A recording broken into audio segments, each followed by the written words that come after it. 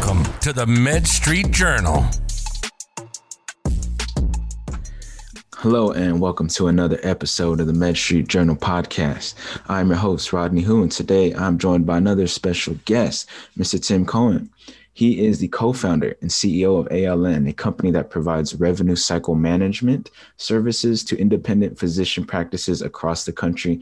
And he's also been working in healthcare for over 30 years. So I'm excited to have him on, learn more about his company, learn more about his journey. And that being said, welcome to the podcast. Hey, Rodney, thanks. Good to be with you, man. No problem. So let's just jump into it. Why don't you give people a brief background of who you are and how you got into the whole healthcare industry?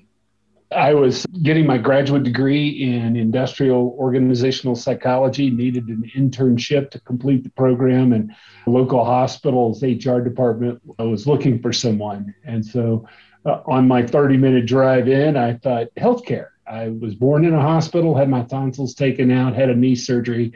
That was the sum total of what I knew about healthcare. I ended up getting that internship, turned into a job. And not only did I get my career started, but at the hospital there in Tulsa, Oklahoma, found a neonatal intensive care nurse who 33 years later is still my lovely and beautiful wife. Awesome. So now we have ALN. So you're working with a bunch of physician practices and whatnot. So can you give us a rundown of what this company is and what you're doing, what you're working on?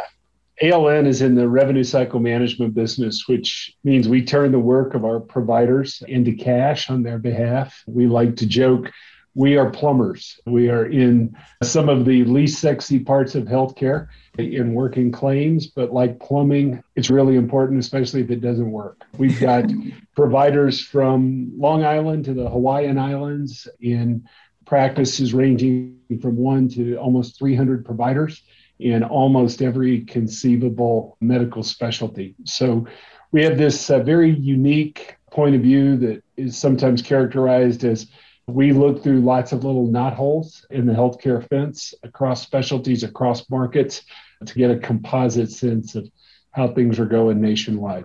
We currently, across our organization, process over 3 million claims a year for our providers, just to give you some sense of our kind of size and scale.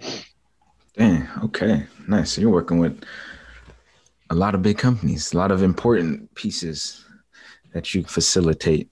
And so when it comes to working with all these independent physician practices, what do they need to start focusing on when it comes to revenue cycle management that they may not already be focusing on?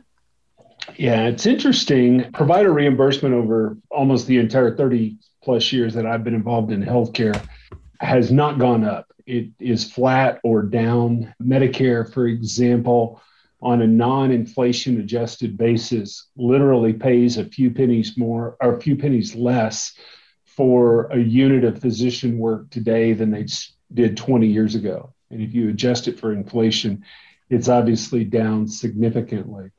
Commercial insurance is even down more dramatically on a relative basis. And so our providers are working hard and hitting the ceiling on how much work you can put in.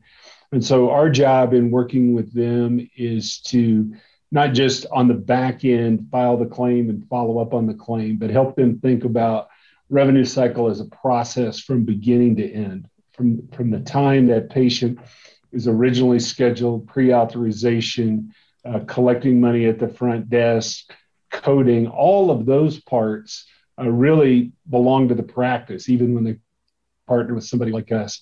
So I think the biggest thing I would say to, a new provider who's just learning what's the role that revenue cycle plays, don't think about it as the back office of billing, because if you do, you're too late. You've really got to think about a process that runs literally from the beginning to the end. We are the first thing that happens, and we're the last thing that happens when that balance finally goes to zero. And if you'll think about it as a process, and you'll think that, like in medicine, certain things upstream cause certain things downstream, the rev cycle is the same as the clinical process with disease and diagnosis. If we can fix things on the front end, we'll get better outcomes on the back end. Awesome. So you just understand their business from a very macro, holistic point of view. And you see everything from start to finish and are able to track and measure everything to see what you can improve and optimize. Awesome. And so when it comes to like revenue cycle management, what do you see is like a big problem or an obstacle that a lot of companies and physicians face? First of all, let's begin with the fact that if you had taken a group of people, not fed them for 30 days, given them annoying sounds of bad opera music and screeching cats, and got them in the worst possible mindset, and then asked them to design a system, I don't think they would have come up with something quite as convoluted and complex as healthcare rev cycle. So this is a really hard, complicated process. And it's one thing if that's for a hospital bill, let's say that is $25,000, but sometimes it can be just equally complicated for a physician bill that might pay $200. It's really complex work just in terms of its base inherent design. And part of what we're trying to do is bring data, bring structure, bring technology and automation to continually simplify those sorts of things. The other part that makes this really difficult, just besides the mechanics of it, is there really are three parties involved in the process. There are actually more, but the three that are most relevant is the provider who delivers the care, the patient who got the care, but is a participant, sometimes financially, and then the third party payer in the middle of that, whether that is Medicare, Medicaid on the government side, or United, Aetna, Blue Cross, somebody else on the commercial side. And then you throw in workers' compensation, and we have all sorts of intermediaries. So one of the biggest challenges that providers have is helping their patients understand their financial obligation. And many patients, probably half of Americans, a little more, get their insurance through an employer. And so you've got this additional party that's in the middle of it, paying for a large chunk of the benefits, but the patients pay part of the premium, they pay the copay, they pay the deductible. And so their part of it is really complicated as well. And because of physician practice, we'll see, literally dozens and dozens, if not hundreds, of different health insurance plans. They're not in a position to adequately explain to their patient, here's what your plan covers and doesn't cover. And so there's lots of misunderstanding and miscommunication along the way about who's responsible for that particular part of the bill. In fact, Rodney, in our patient call center, where statements go out, patients got a balance due, they can call and pay the bill.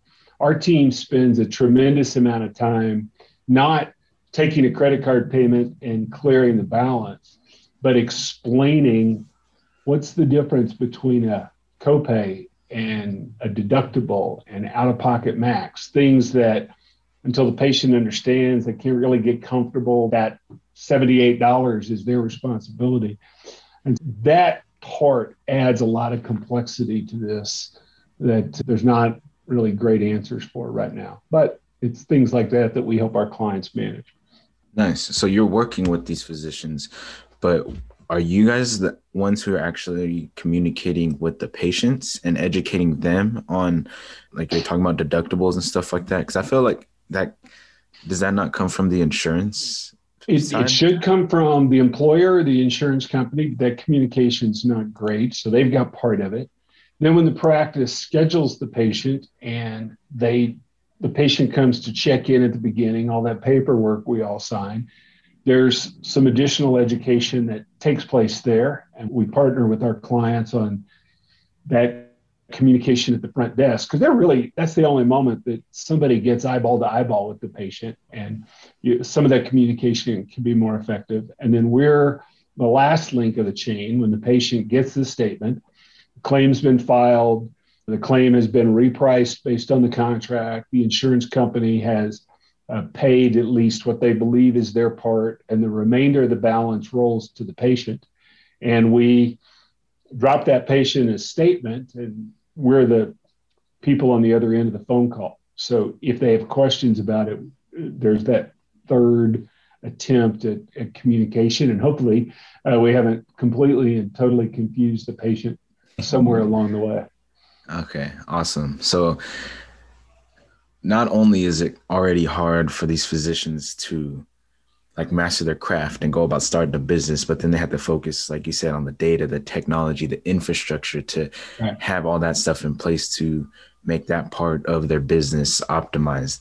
But there's also the providers, the third-party payers, and the patients that you need to get all on the same page. And you guys are trying to help the patient understand, like you said, their financial obligations and really just clarify for them so it's not as confusing. And so that's where you guys come in. But for physicians who are listening, for example, like why choose a company like you guys, or like what gives you guys that authority? Yeah, it's a great question. So we've been in this business a little over 20 years now. And the physician revenue cycle management business has long been, I could either do it in-house or I could use what was called a billing company. And often those were small local firms. The advantages of them is the physicians might know the owner and feel very close to them. But when we got in this business 20 years ago, this was mostly a labor-heavy business. Claims were processed manually. There was lots of sheets of paper. And when I first began selling the service, there was a lot of discussion between us and the clients. Do you want the people on your payroll? Or do you want the people on ours? And there were pros and cons both ways. Over the course of the 20 years, while the people are still extremely important, because of the complexity, this is not like swiping your Visa at the grocery store. However, there's been a tremendous increase in the amount of technology that's been deployed to automate these repetitive parts. And so as technology has grown, the business has gone from being a labor play, who pays the humans with a little bit of technology cost, to now the technology part of the cost stack is relatively higher than it was, and the labor portion is relatively lower. When you get to technology-driven anything, size and scale matters. You have the ability to spread your investment across a larger base, and you have the ability to bring in the talent necessary to make the technology work, which is just as important as what you pay for the technology itself. Consequently, practices that 20 years ago would have done just fine doing their billing in-house because they could manage the people are finding, even if they're large, they can't make some of the investments in software, in hardware, in technology talent that is necessary now for this part of the process. So it increasingly makes sense to outsource. Even like our largest client with almost 300 providers, and they're a very sophisticated, very capable organization. It makes more sense for them to outsource that to us and let us deploy specialized investments and specialized talent. Then what they get to do is focus their money, their investment, their leadership capabilities, not on the plumbing, but on growing their practice and driving improvements in care for their patients. So the equation has switched now that it's more capital intensive. So outsourcing to size and scale. Awesome. And going back to that plumber analogy, so instead of them focusing on doing the plumbing, the internal stuff, they can focus on projects that improve their patient experience. Yeah. So I don't know, doing some remodeling. To torture that analogy, and if you go buy a new house, you want to put your money and energy on the house, on the decorating, on the furniture. Yeah. You don't want to spend your Saturdays digging to lay pipe to bring water in and take sewage out. You want the developer or somebody else to manage that for you. Nice. And so I know this is very, like you said, it's not sexy, but it's important. And it can also be very complex, like a lot of other things within healthcare are. But what are some negative consequences for physicians who don't take this part of their business seriously, or they aren't putting as much focus on it? Yeah, it's a great question, and it's a pretty straightforward one because physician practices, like every other business, live and die on their cash flow, and cash is the blood of the practice. So just in real simple terms, math doesn't work well on a podcast. We need a whiteboard, but we'll give it a shot. If a practice, say, for example, for every dollar of cash that comes in after they pay the bills, the physicians keep 40 cents of every dollar. And that all varies by specialty and a whole variety of things. If your revenue cycle underperforms by 2 or 3%, so there's 2 or 3 cents on every dollar you might have collected that you didn't, that's probably a pretty good result, because the cost of collecting every last cent, especially from patients, gets really expensive. So let's say you collect 98 cents of every dollar you're entitled. And when it's all, you pay your bills, the doctors get to split 40 cents. If that 98 cents, if your revenue cycle is underperforming, and we've seen clients that they're collecting 90 cents on every dollar, they're not collecting 98 cents. That 8-cent difference, all the expenses, the rent, the staff, the equipment are the same. So now the doctors are not taking home 40 cents of every dollar. They're taking home 32 cents. So that 8 cents, it doesn't sound like a lot, is almost a 20% hit in physician income. And so this matters a lot. They work really hard taking care of their patients. We want to make sure that there are no unnecessary holes in their bucket, and everything that they're entitled to, they get paid. The difference for many practices between whether or not they make it or they don't might be the difference in whether or not the physicians are properly compensated at a personal level for the work that they do. Awesome. And so on the flip side of that question, what sort of positive impacts have you noticed personally with customers and clients that you've worked with who've actually taken the proper steps to managing their revenue cycle management? We won't repeat the math because it's just the opposite, right? Somebody who's collecting 35 or keeping 35 cents of every dollar, if you up that to 40, that's a big financial lift. So the opposite's true. But here's maybe 2 other really important things that come from a good revenue cycle. The first one is the patient's experience. Patients are actually not well suited to evaluate their provider on clinical terms. And so we know, for example, that much of how a patient rates their physician has to do with the customer service part of the experience. How easy was it to schedule? How was the office? How long did they wait? How nice was the physician?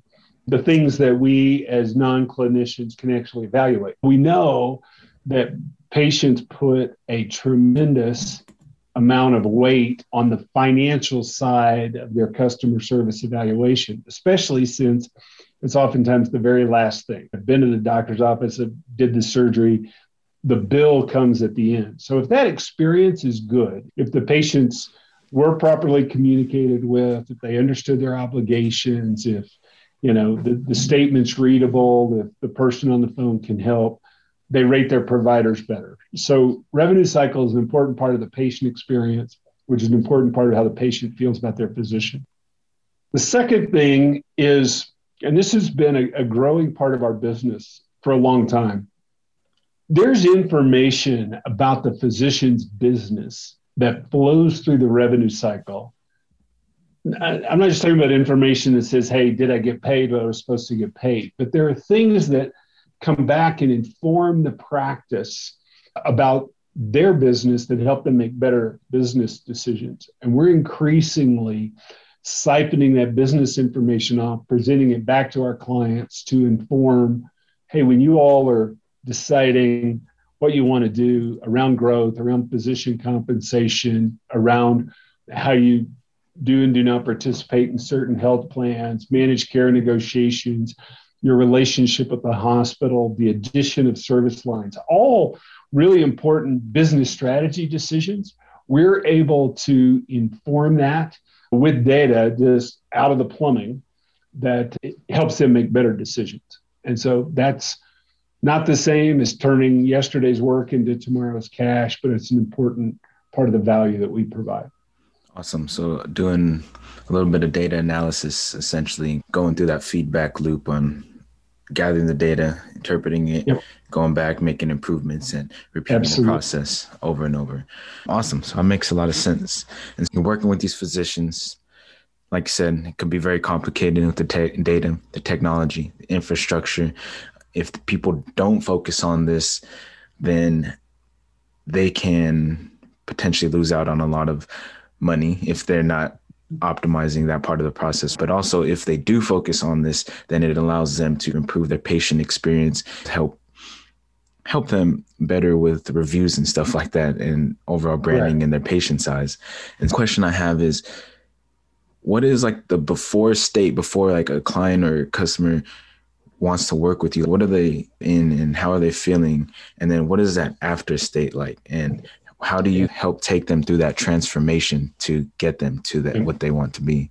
Yeah, it's a great question. Oftentimes, when we encounter a client for the first time, they've got some level of frustration with their revenue cycle. They either know or are suspicious that they're not maximizing their collections, but their focus is almost all on the back end. They look at what's going on with our accounts receivable. Is it growing? They may be looking at just as simple as money in the bank. There's lots of anecdotal stuff that's informing that opinion. I'm working as hard as I am, but I'm making less money. And I think what a good revenue cycle produces for them, this is what we've tried to build, is again, if we can help you understand the effects of the entire process, and we can bring data to that will inform it, then we can together identify where there really are gaps in performance that could improve your cash flow or could improve your patient experience. Where we can attack that, where there would be a good return on the effort and the investment. So for example, I'm working with a client right now that, again, look on the back end, accounts receivable seems too high. We've got a lot of denials. Those take a lot of work. Some of those denials turn into actual write-offs where we did the work, we don't get paid. Nobody likes that. Every part of that, nobody likes. However, when we look at it, it's not billing on the back end. Their front desk and their scheduling, particularly for surgeries, is not doing a good job getting the pre-authorization from the insurance companies. So the patient shows up for the follow-up, surgery's done, the claim is billed, the claim goes into the insurance company, and the insurance company holds up the contract with the doctor and says, in our contract with you, we said we don't have to pay for surgeries if you don't get authorization before they're done. So we go back to the client and say, look, here are 3 or 4 of your locations that are really not doing a good job getting pre-authorization. There's nothing we can do on the back end. I don't care how many times we call the insurance companies. We can be nice. We can scream and yell. We can talk to them in 7 languages. They're not going to pay the claim because you didn't get the pre-authorization. So revenue cycle, the reason we shifted from talking about billing, which is back end, to revenue cycle, which is the whole front to back, this was a revenue cycle problem, but it was a front end revenue cycle problem. Let's fix pre-authorizations. Let's get a good process. So if a patient's recommended for surgery, before they go to surgery, we've got the authorization number that we can put on the claim. It's not this particular case it's not a back end problem. So that's an example of where the partnership has got to really work together. This is very much used to be a throw it over the wall. We do work, you guys bill it, call the insurance company, scream and yell at them. And that's not the right way to maximize your results. It's to think about it as a process from start to finish. Awesome. That makes a lot of sense. So we're coming up towards the end, but I do have one more question for you is, sure, what sort of advice would you give to physician practices that are looking to work with a revenue cycle company? Yep. No, it's a great question. Do your diligence, but recognize that you probably aren't really good at evaluating rev cycle companies because you just don't do it very often. It's again, to try to find a tortured analogy, most of us do use a real estate broker when buying a house because most of us only end up buying 1 or 2 houses in our life. And the person on the other side might know a lot more than us. So we end up paying a commission for an advocate on our side that can help us navigate it. So, really do your homework. I have a dog in the hunt, and so I'll acknowledge the conflict of what I'm about to say. But if the only thing you evaluate is the price and you buy the lowest price revenue cycle company, don't be surprised if you get the lowest price quality service and output on the back end. There are some things that we don't price shop for. We value shop for. We look for the total return. And buying a discounted parachute, just don't think that's a good idea. And a good revenue cycle management company might cost you a little more, but they should produce more cash on the back end, so you're net ahead. Awesome. So you shouldn't be looking at just the cost, the price. You should be looking at the value, the convenience, and stuff like that. Exactly. Look at the pile of money left over after the collections has improved and minus the fee you pay, as opposed to just what the sticker price is. Because you could pay a 1% less and leave 5% on the table, and that sounds like a negative 4% swing for you. That's not a good idea. Okay. See, a lot of things make sense when you just start breaking down the numbers. Like, even like you expect like physicians to make all this money, blah, blah, blah. When you broke it down to, all right, for every $1 that comes in, they make 40 cents or stuff like that. I was like, okay. So it makes a lot more sense. So we've been covering a lot of high level complex topics related to the revenue cycle, but I want to end the interview on a little lighter exercise I'd like to do called the rapid fire round. So I'll ask you a couple questions and you just give me whatever answer you come up with. This is where it gets dangerous, right? So question number 1 is, what is your favorite book of all time? Favorite book of all time, I'd always vary. Let me go with East of Eden by John Steinbeck, just because I reread it recently. Okay. Number 2, who is the most influential person in your life or career?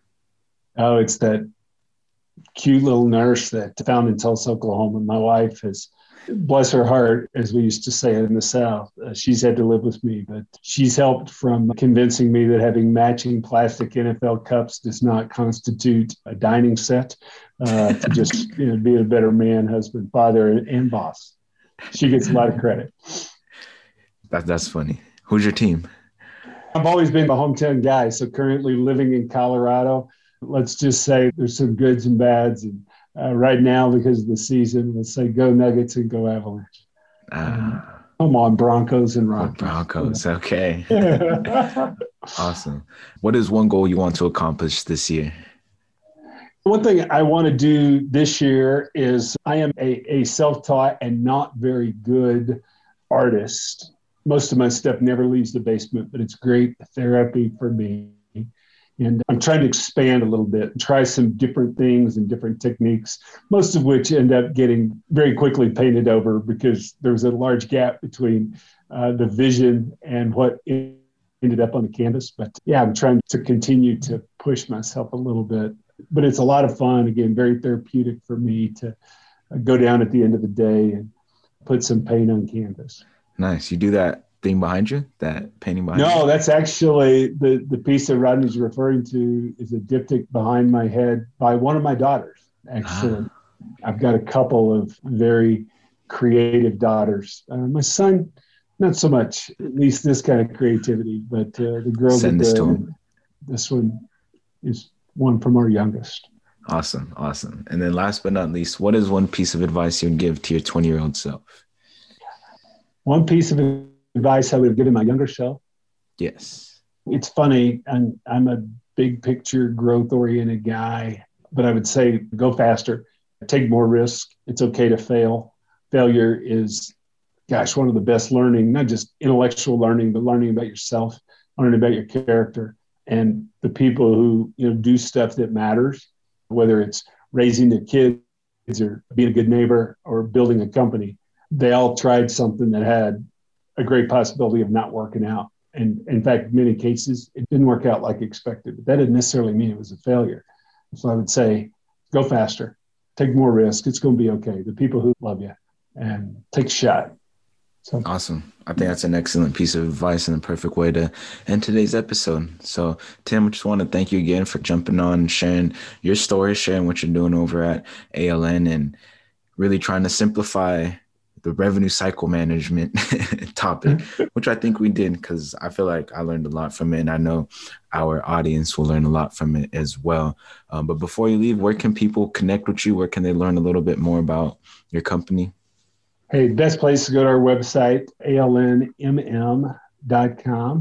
And if you're there, we got a couple of videos that talk about how we view the world. And I write a weekly blog for independent physicians just about the things that are on their mind. Subscribe there. We'd love to have you read along with us a couple minutes once a week about big picture stuff in healthcare. Awesome. And I'll be sure to include all those links in the show notes and the resources. But with that being said, that ends today's episode. Catch you guys on the next one.